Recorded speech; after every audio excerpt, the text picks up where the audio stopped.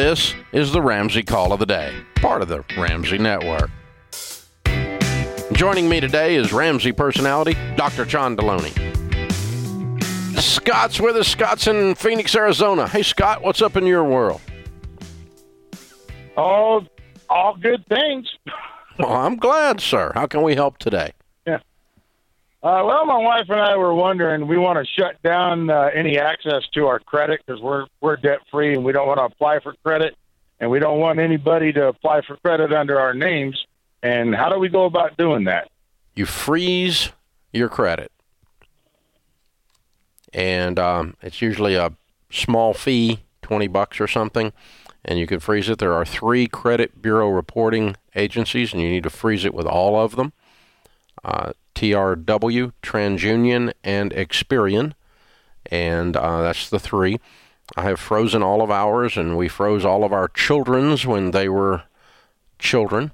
To my knowledge, they have not unfrozen them for any reason because they don't borrow money either. Anytime you want your credit checked, it cannot be checked. You would have to pay another fee to unfreeze it, temporarily let it be checked, and then freeze it again. Okay? All right. No one can look at your credit, and your credit cannot be sold to anyone because these credit bureau reports sell your name. That's where you get a lot of this crap in the mail. They don't sell your details, but you can buy, I can go to Experian and I can buy people that fit a certain demographic outline of income or credit type or whatever, zip code. And I can buy blocks of those to market to you if I want. You're off of that if you freeze your credit because no one can access it. Now, it does not keep you from having your identity stolen. Let me give you an example. Okay. Let's pretend that some doob gets your Social Security number through one of the 9 million different hacks that have happened out there, and people got, all of Target's information, all of whoever's information. They end up somehow with your Social Security number. And they take your Social Security number and they apply for a visa at Bank of America. The big banks, when they're approving a credit card application, only check the credit on 2 out of 10 apps.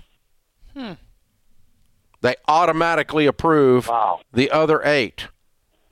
And so if your credit, if you're one of those 8 and they don't even check your credit, then the thief can open an account in your name, and all of a sudden it's an identity theft situation. You're not liable for the debt because it's a fraudulent transaction, but it's a hassle to get out of, and that's why we recommend Zander Insurance Identity Theft, and I carry that on myself, my kids, and all of my employees. I furnish it as an employee benefit because of this kind of stuff that's out there. And so these idiot banks will actually open an account and loan people money without even pulling the credit bureau report because on average they come out. It works out for them, but it's just it doesn't work out for 8 out of 10 it doesn't work out for you. Right? Yeah. So in other words, if they don't if they come to your frozen account and check it, they'll go, "Oh, ding ding, it's frozen. This must be fraudulent," and they will reject the application. So if whoever the lender is that someone's trying to steal your identity with checks your credit, that thief would be denied. And so it does help with identity theft, but it does not prevent it because sometimes they don't even bother to check the bureau, and that's what you're getting into. So, yeah, you can freeze it, and that's what I did, and you can get Zander Insurance identity theft protection, and that's what I did. And the reason we have endorsed Zander Insurance's version all these years is because the big thing about identity theft is not that you owe money, it's that it takes you 600 hours on average to clean up your account after your identity's been stolen, because you have to go talk to Bank of America and go, "No, that wasn't me." "Oh, sure, you just don't want to pay your bill." "No, it wasn't me." "Oh, we'll transfer you to the fraud victim department," and then I have to get a police report, and then I have to sign notarized statements, and I have to do all this crap to not pay a bill that I didn't even take out and was fraudulently taken out in my name because you people are doofuses and issued credit without even checking the credit bureau report. And it's like somehow I get the brunt of that. But that's what identity theft does to you. It steals your time. Because you don't owe the money when someone steals your identity. You didn't borrow the money. It's a fraudulent transaction. You're not liable for fraud. But you have to go clean it all up. And Xandr Protection assigns a counselor to you, and they go do all that work. Oh, wow. And it gets done a lot more efficiently than me calling and arguing with some idiot on the phone at Citibank. Well, I'm also thinking... And by the way, that's what you get on the phone at Citibank. If I'm an hourly employee, it is going to cost me money, right? I'm going to have to sit there and take some time. I can't just... It costs me money because it takes years off my life. Golly. And you only have a few of those left, man. Yeah, I know. I'm right at the end here. I'm right at the end, and so anything that causes me to lose more hair is valuable to me. We are counting very hairs, valuable. man. Yeah, shut up, John.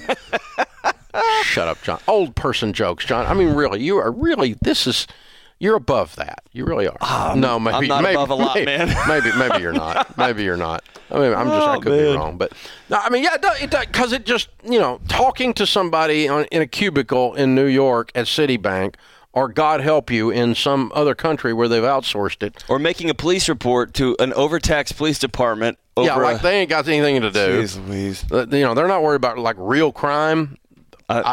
Listen, I got $700 opened up in my name at Citibank. I need a police report. Right. And they're like, oh, no, we're kind of busy right now. Man. We have real criminals out here. No, that's a real criminal. Well, it's $700. But I had never thought of freezing my kids' accounts. I'm going to do that this week. There you go. It's a great idea. There you go. You may have to get a court-ordered guardianship. Man, I dare him. I dare him.